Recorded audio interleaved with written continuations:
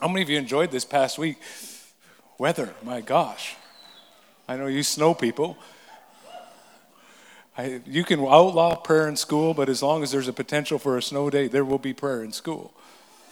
People praying for we had snow, we had rain, we had sleet, we had snow or sun. We had it all happening last week, and I'm very happy to see it going. I had my life quota of shoveling growing up in the Kootenays, so I noticed the people who rejoice the most either grew up here or in some foreign land where it never snowed. I don't know if there's any connection there, but here we are, the middle of January already.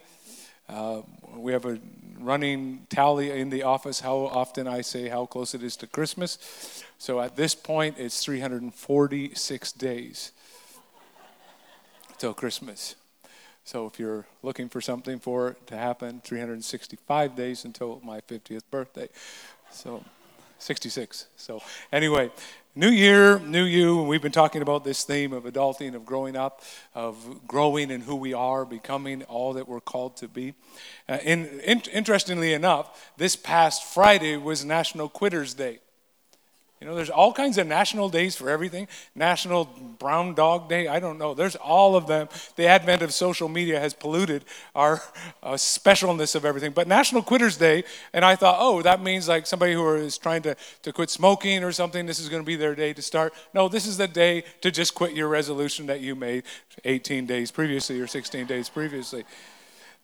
But I think we've talked about how resolutions, maybe not resolutions are the most important thing, but there's something in us that wants our life to look better, to be better, our relationships to be healthier, our body to be a little lighter perhaps, our focus to be a little bit more intense, if you will.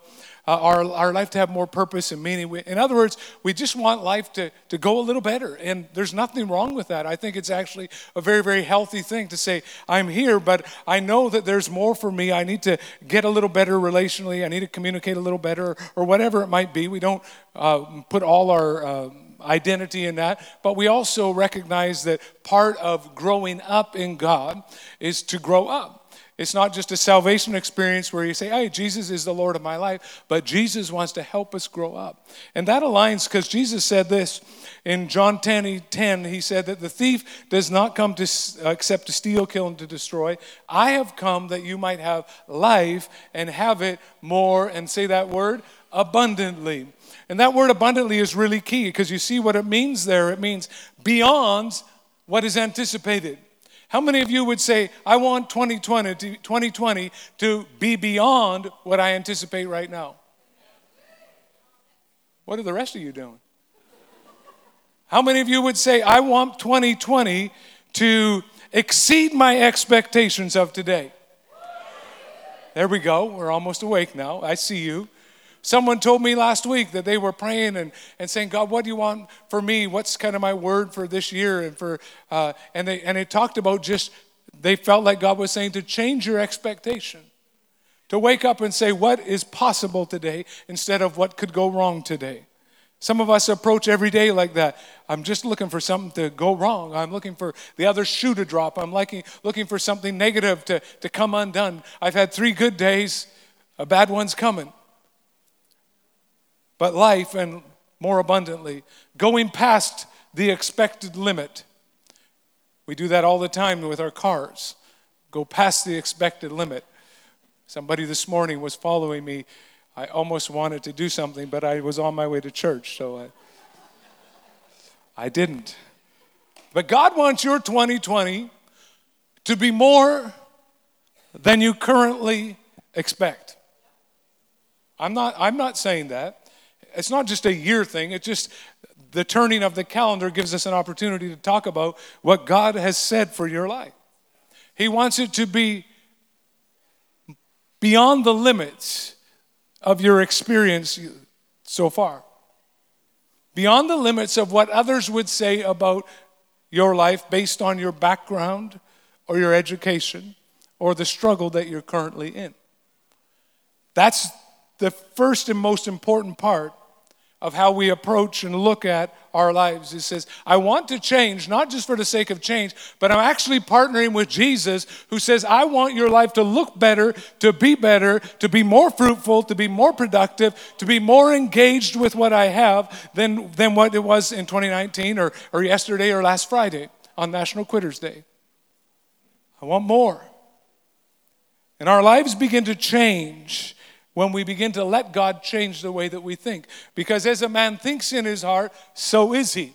You can never rise above the level of your thinking. So if your thinking is not right, we have to allow God in to begin to change our thinking, to change our life, to grow up into maturity, to adulting.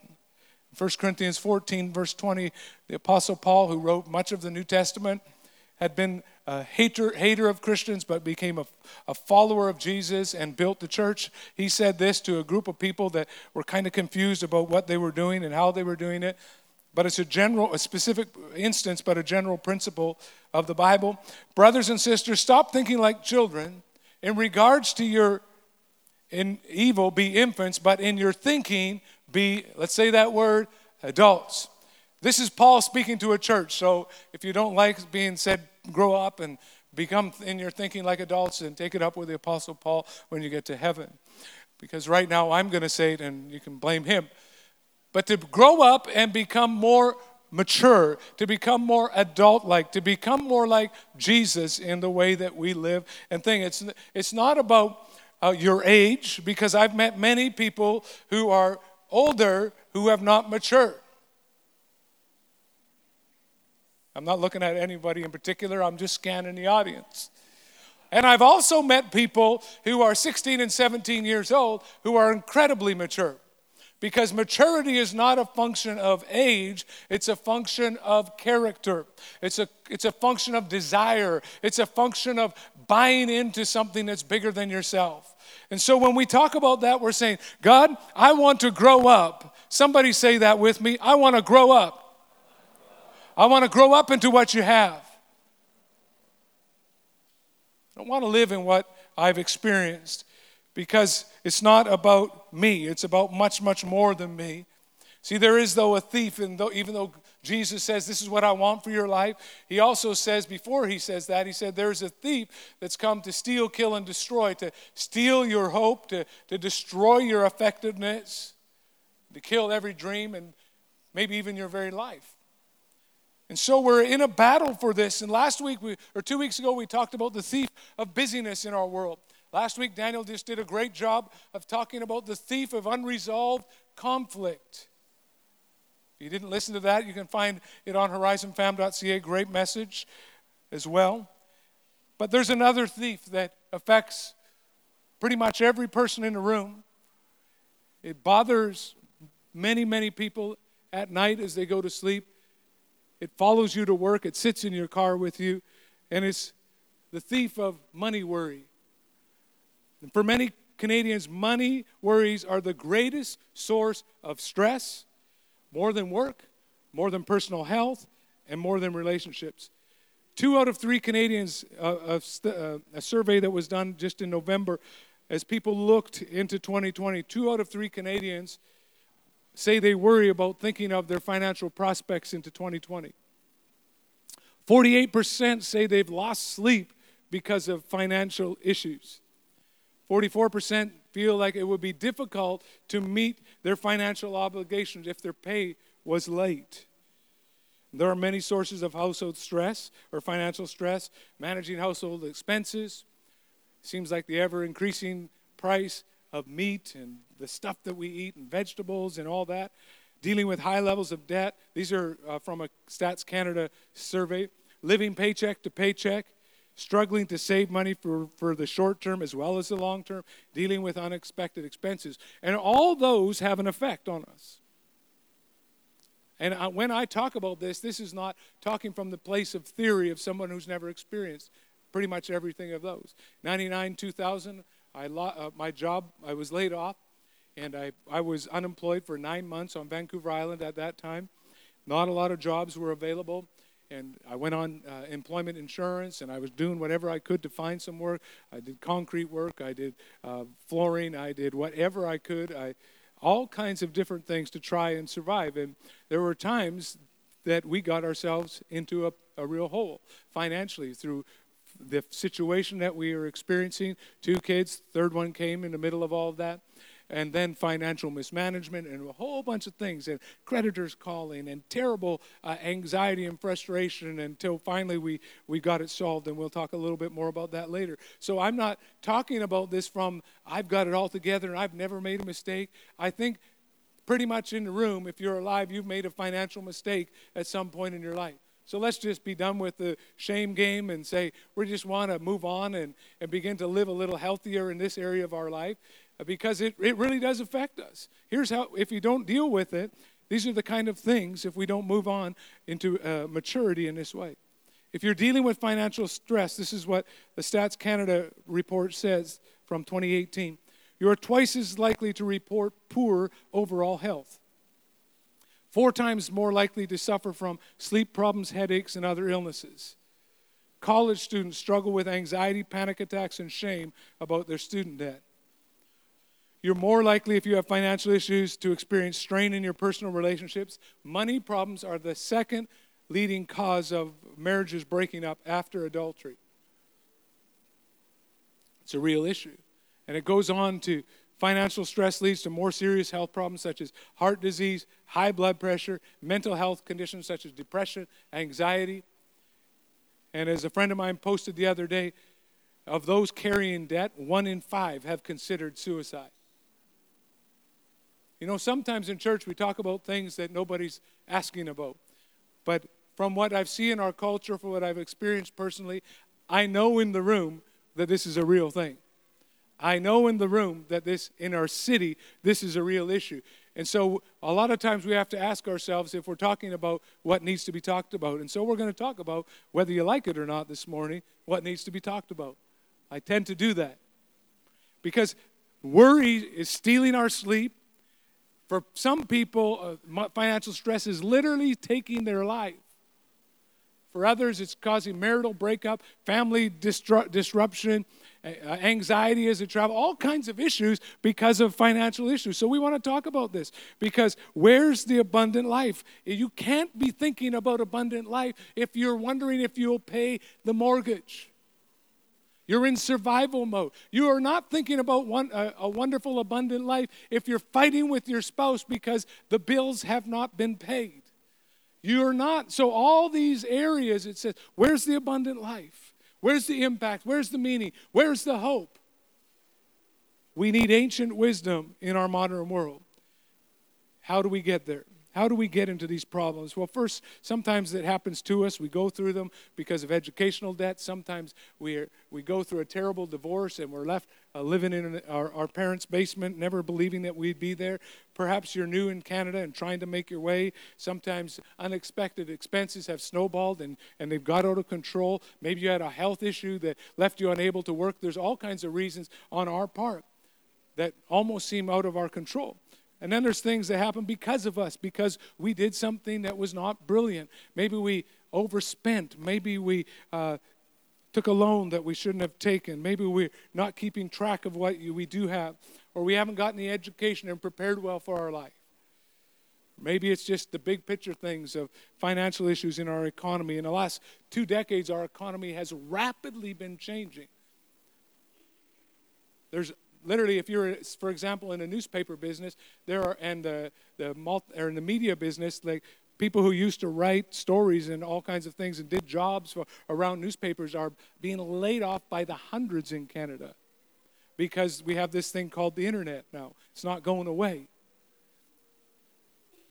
Brick and mortar stores that are closing up because people order only on Amazon or don't do any shopping locally or any of those kind of things. And so I'm not making a comment on that other than to say our economy continues to change, and sometimes you find yourself in a spot you're like, my business is really suffering or my finances are really suffering. And I'm not here to put shame on anyone because shame only keeps you locked up. I'm here to actually give the hope of the gospel, the hope of ancient wisdom, and help us to define and redefine our relationship with money. Because we can't become what we're made to be by remaining where we are. Yeah. Turn to someone and say, it's going to be all right. It's going to be all right. Anytime we talk about money, people get a little nervous. But we're going to look at some ancient wisdom because I believe actually what Jesus said is true, that in every area of our life, that from where I am, there's more than I've expected. That there are limits that are right now on my life that God wants to take me beyond. I want all that Jesus has for me. It doesn't mean I want what Jesus has for you. I want all that Jesus has for me in every area of my life, including this one. And people say, well, why are you talking about money? Why don't you talk about the important things like Jesus talked about, like money or like prayer and Bible reading and all that? Jesus talked about this subject more than any other. He talked about money more than he talked about heaven and hell and prayer combined. I wonder why that is, because I think it goes back to a verse that he said this. And the first wisdom that we want to look at is the wisdom of God first in our finances. And we're going to move on from that, but we're going to start there where Jesus said you can't serve God and money.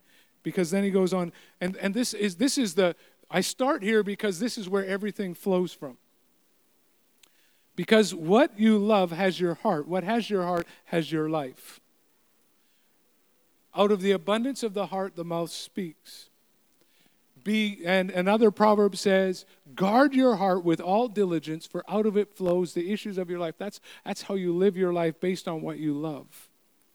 You say, well, I don't love money. And the Bible does not say money is the root of all evil. It says the love of money. Because what has your heart has your hands. What has your hands has your life.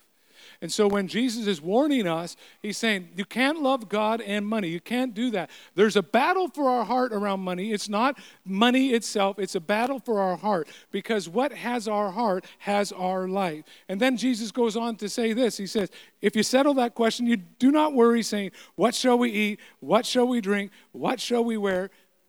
Don't worry about all that or where we're going to live or all that. Put God first. But seek first his kingdom and his righteousness, and all these things will be given unto you. In other words, put me in the driver's seat of your finances, and I will take you and lead you and help you in a way that you could never do in yourself and with your own wisdom. The person with the greatest barriers in the room has hope, because when we invite Jesus into the story, he can begin to shift things for you financially. This is real life. It's about order. When I put God first, I'm inviting him in to a place of leadership. It's clear we need God's help. Did you hear the statistics that I read about our nation? And the fact is that by and large, Christians are very close, if not worse in some of these than anybody else. And so I know that there's frustration. I know that there's anxiety. I know that there's marital problems. I know that there's all kinds of issues. So I'm going to come and talk about it because Jesus talked about it, putting God first off the top, not off the leftovers, saying, God, you're the Lord of my life. You're the Lord of my finances. You're the Lord of my RSP. You're the Lord over my debt. You're the Lord over my mismanagement. You're the Lord over my success. You're the Lord over my retirement. In every place, I want you to have the first place. Because what gets your first and best tends to be the ruler of the rest. What gets your first and best tends to be the ruler of the rest. Who gets your first and best? God or your money? Because if we don't define our relationship with our money, it will define itself as our master. And that's what Jesus said 2,000 years ago. You can't serve God and money. It's one or the other. And then it's the wisdom of generosity. And these are just some things that instead I could preach an 8-week sermon, and I'm not going to do that this morning. So I'm giving you 8 things that I think are really super important to help us in our financial world. And here they are. Number 2, the wisdom of generosity. One person gives freely, yet gains even more. Yet another withholds, but comes to poverty.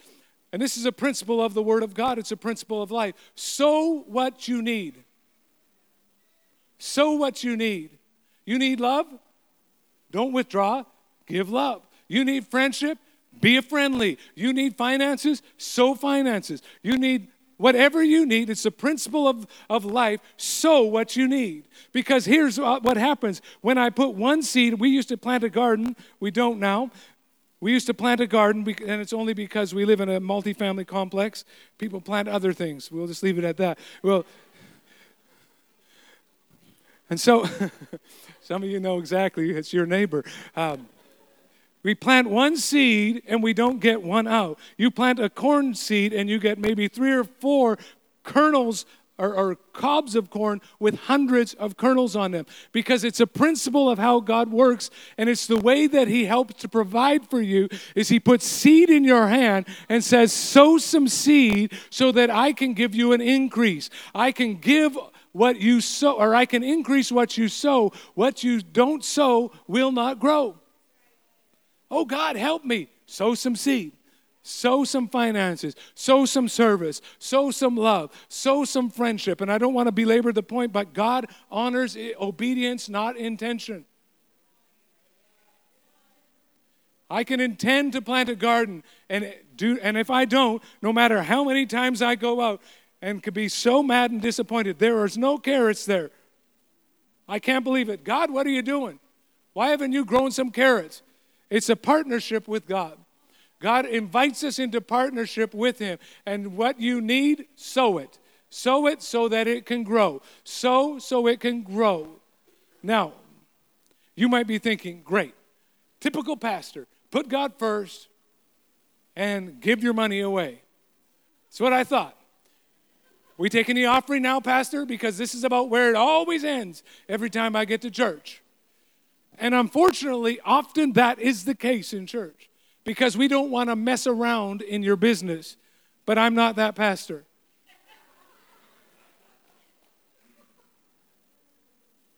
Because why should I be the only one getting messed around with by God to grow up? It's only the things that we just talked about, those 2 things are only part of the story. But they're important, and they lay the foundation for everything financially, but they're only part of the story. But you might be saying, Pastor, I just need more money.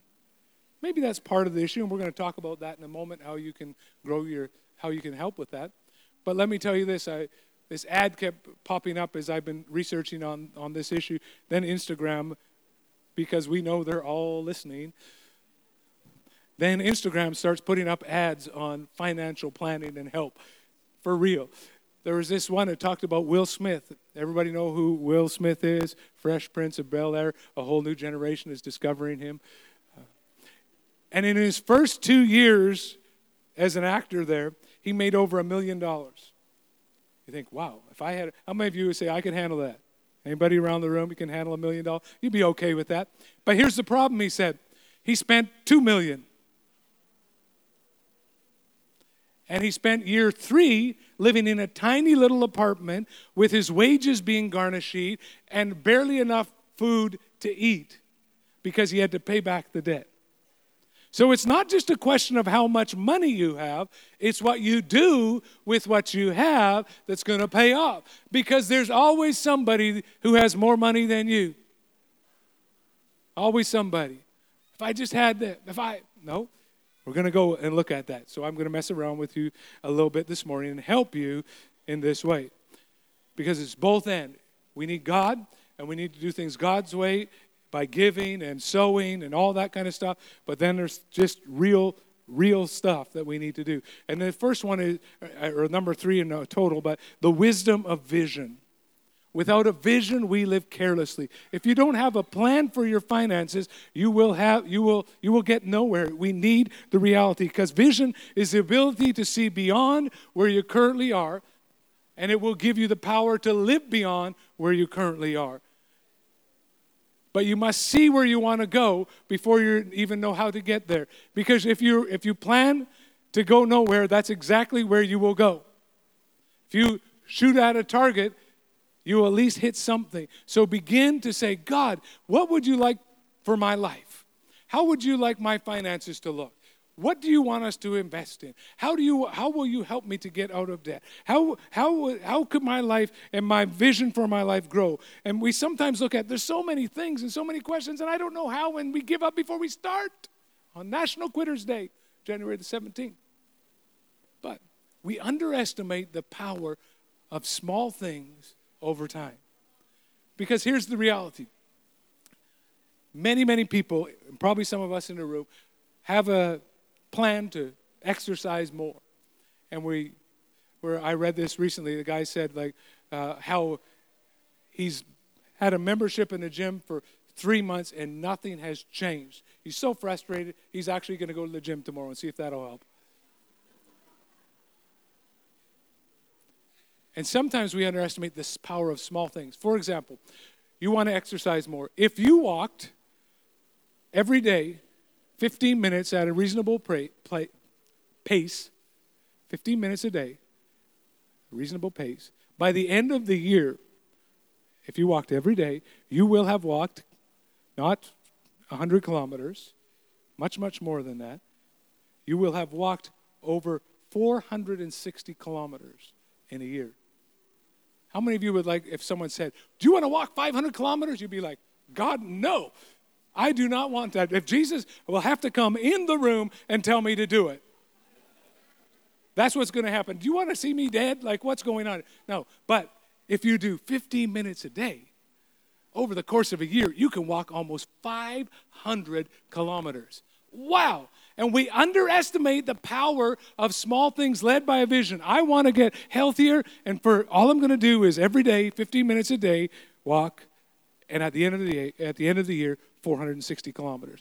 And when I was in my, I think 41, 42, I wanted to walk or run a marathon, and what I had to do, or a half marathon, and what I had to do is this is what I remember where I was. It was in Fleetwood, just south of Fraser Highway. I pulled over and I signed up online, paid the money for a half marathon in September. And this was in like March. Why? Because I needed a vision. Because without a vision, you know how many times in the morning I'd get up and I'd say, it's raining, it's too wet, it's too cold, it's definitely too hot, it's too dark, I think I saw a big dog, I'm not feeling well, my wife's not feeling well, I slept in, I don't have the right equipment. Anybody ever been there before? But once I signed up and paid my $125, I'm like, I am going to be there. And I was. I was barely there, but I was there. And I got under 2 hours on a half marathon. But it's because there was a vision that led my decisions. So begin to ask God, what would the vision for my life be? Do I want to get out of a basement suite? Do I want to sponsor a child this year in a developing nation? Do I want to take a vacation? Do I want to get a job that's more enjoyable? Do I want my kids to get an education? Do I want to buy a home? I don't know. Your vision from God is for you. But ask God instead of being led by every wind that goes through. So the wisdom of vision, the wisdom of planning, this is where it actually breaks down for most of us. Proverbs 21:5 says, the plans, everybody say plan. The plans of the diligent lead to profit. In other words, your plans are going to take you where your vision was pointing you.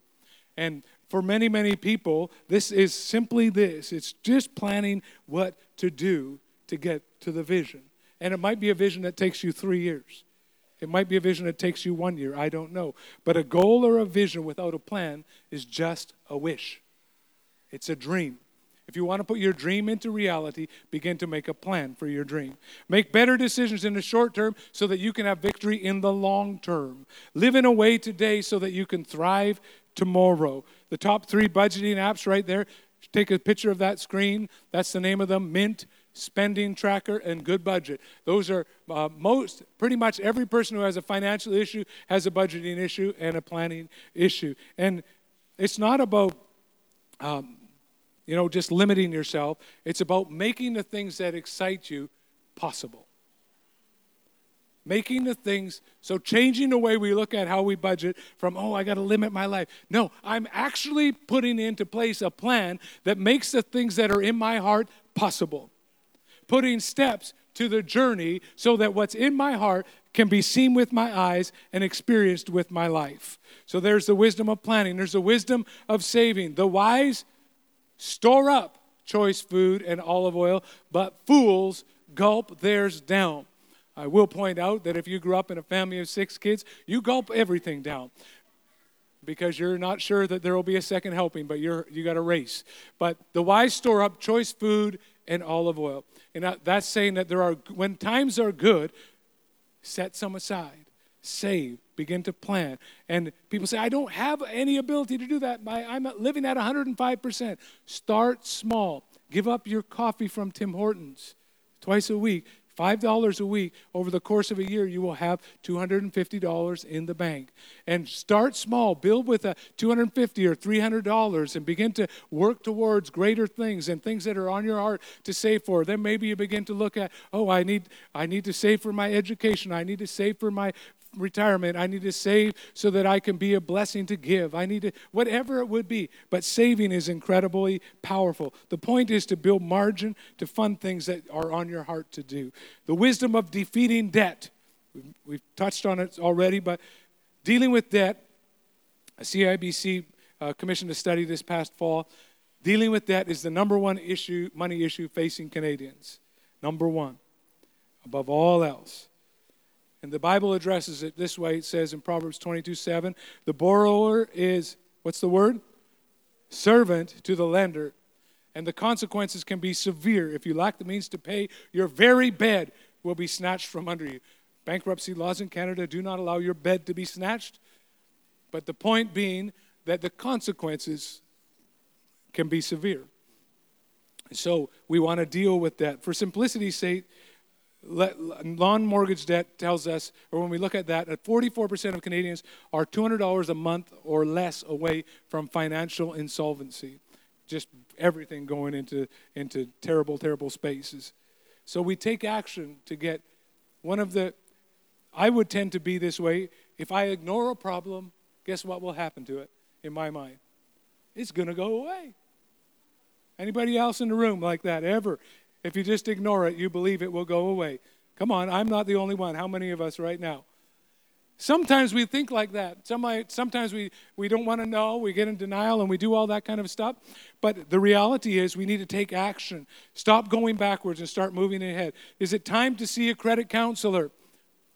Some signs that it might be. If you're making only minimum payments on your credit card, if you're paying credit with credit, I've done that before in the time that I talked about earlier. If you're relying on credit to make the ends meet of your just day-to-day expenses, if you have trouble sticking to or not having a budget, if you have little or no savings for unexpected expenses, you need to see a credit counselor. And again, the point is not shame, the point is freedom. Because debt is like a noose around our neck. Uncontrolled, unsustainable debt is like a noose around your neck. These are the signs that the noose is tightening. And we don't want to pay the price. And you're like, how do I do it? Just go to that. You can remember it. You can take a snap of it. You can, nomordebts.org. And it's a nonprofit in Canada. There's one office right here in Surrey that can help you be free from debt. 1-888-527-8999 for those 8999 for those listening online as well, that you can get help. Go on, look for help for your mental health, for your relational health, for your ability to be a blessing, for your financial future, whatever your age. The sooner we deal with it, the better. The wisdom of dealing with your debt, the wisdom of training. This one is an untapped resource. And here's what I'm going to read that verse and then I'll explain it. Put your outdoor work in order and get your fields ready. After that, build your house. After that, build your house. Building your house in the Bible is often an analogy of your life. So before you build your life, help yourself by doing something that's going to help provide for you.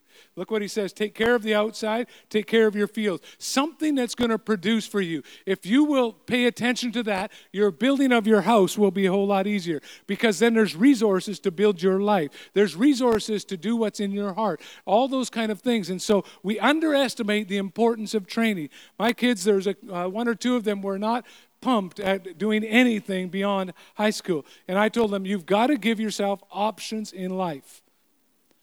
You've got to give yourself options in life. If you have no training and no skill development, you will almost always stay at the bottom of the financial ladder and not be able to help yourself. I'm going to show you So whether you're 20 or 40, if your job prospects seem limited, if you feel like you've hit your financial ceiling in your job, or it's just something happening, not really happening, work at it and begin to say, how can I upgrade myself? How can I get better skills? How can I get better training? What could I do to help myself? Because here's the facts. Men with a bachelor's degree have a 21% greater income over their lifetime than those with a college degree or just a 2-year program, and almost 50% greater than someone with only a high school education. But it's not just about going to college. If you are someone who gets into a trade, we need people that are good at their trade. How many of you like dealing with your plumbing issue? You don't. You want somebody who can do that. Plumbers and carpenters and people that millwrights and all kinds of things. Their experience of how much better they do, they are 30% more than just a high school education alone. So you increase and open options to yourself that are simply not possible. And the reality is, if you're 40 years old, how many more years probably are you going to work in Canada? Anybody? 25, 30, or maybe 50, depends on your financial situation. But honestly, we say, oh, I couldn't make a change because the sacrifice would be too great.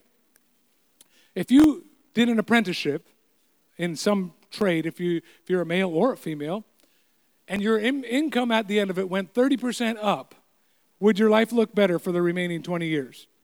Anybody? Just nod your head if you're like, I catch it. $1.2 million, maybe more over the course of 40 years. If you're maybe all I have is a high school education, maybe go and get a 2-year thing so that you can get at a higher level in an office. Maybe wherever you're at, say, God, how could you help me to get a little higher in my training? I'm getting super practical. I'm messing around in your life right now. But sometimes we blame the system when we need to turn and look in the mirror. I have such an incredible friend of mine, who I won't mention her name, went back to school in her late 30s to take on a career path that was not in her world, that's going to radically change her financial future. I know people who have done that. And don't say it couldn't happen for you. And if the baptism people can get ready and do their thing, and you know who you are. For women with a bachelor's degree, 41% more than people with just a diploma, and 58% more than those with a high school education alone. Now, let me say this as well. There are some people who, through health issues, physical issues, whatever it might be, are not able to work. And I am grateful that the Bible has a program for that. If you're not able to work, we are going to help, and we're going to come alongside, and we're going to support. But sometimes not able means we just have to help them to get into a space that fits with them. But literally some people can't because of various issues, and we come alongside them with compassion. We help and we minister, and we come alongside both as a society and as a church in whatever way that we're able to do that. So there's no shame in that. We're not talking about that. But if you're able to work, the best help that you can give for your life, long term, is deal with your life issues that have held you back, and then say, where can I get an upgrade in my training and my abilities and my skills? Don't lament where you are. Make some decisions to have some longer term gain. Because the more you learn, the more you earn. And that's just a simple fact of our world. The more you learn, the more you earn. Warren Buffett, he knows a few things about that, if you want to look him up. Then there's finally the wisdom of hard work.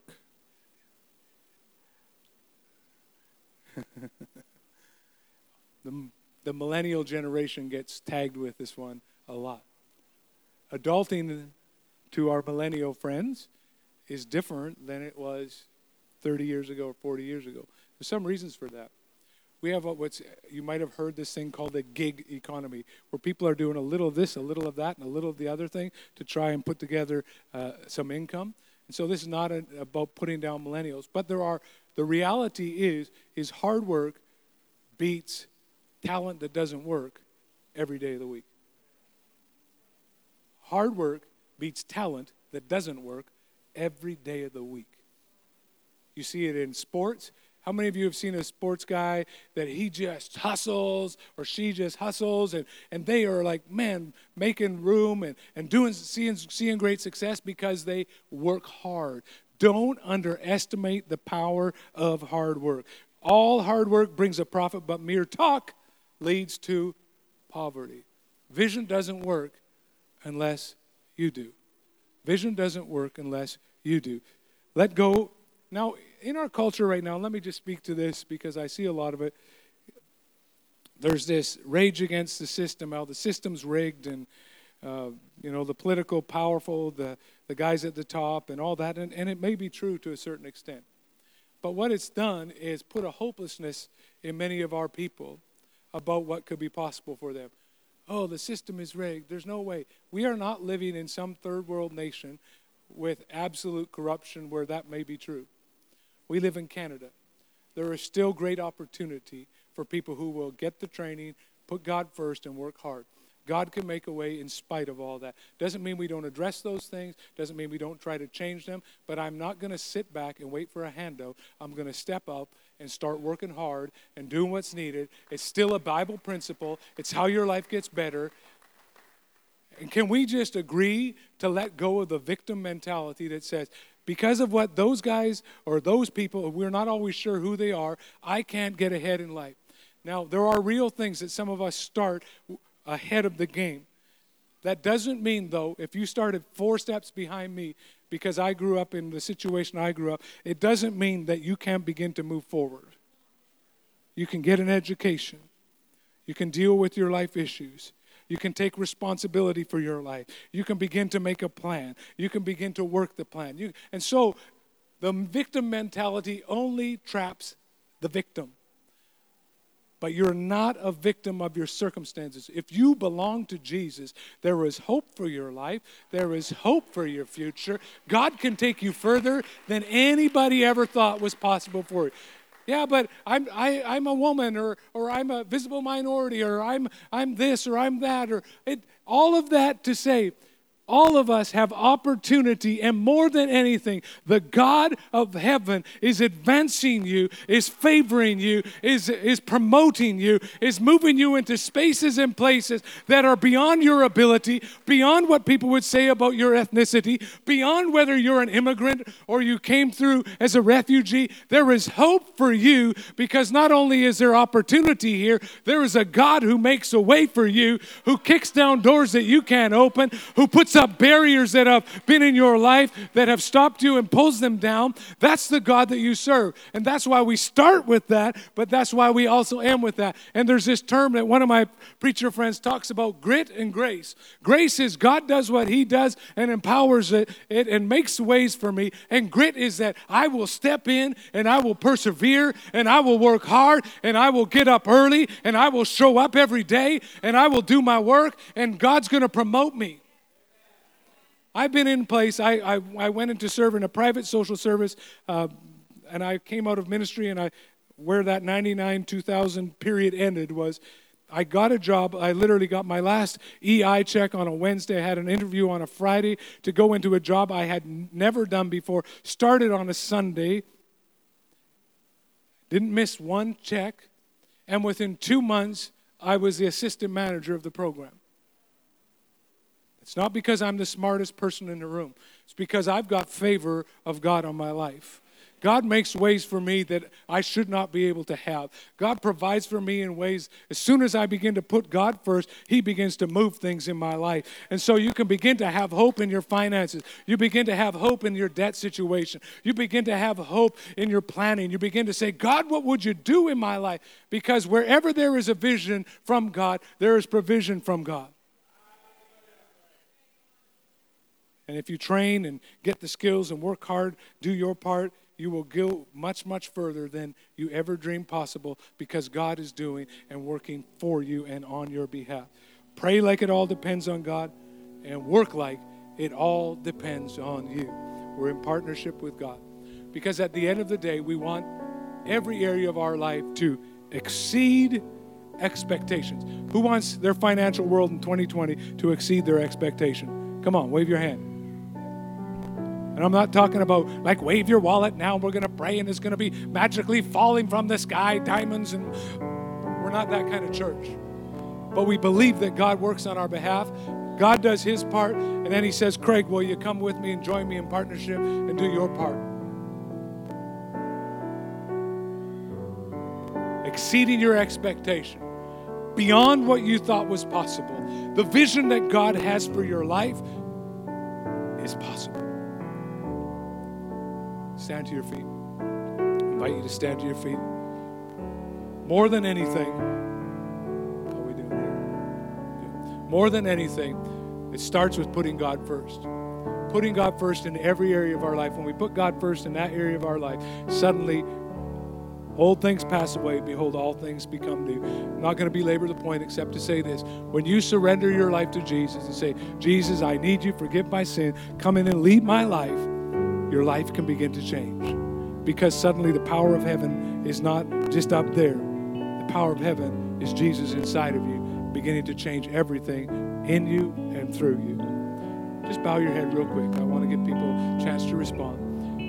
If as I've spoken, you said, Craig, I want to make Jesus the forgiver and leader of my life, just as you spoke, just raise your hand. I want to pray for you. I'm not going to ask you to come up to the front. Yes. Just going to pray for you, pray with you. Anyone else? Say, Jesus, I need you to be the forgiver and leader of my life. Put your hand up and we're going to pray with you. Yes. Yes.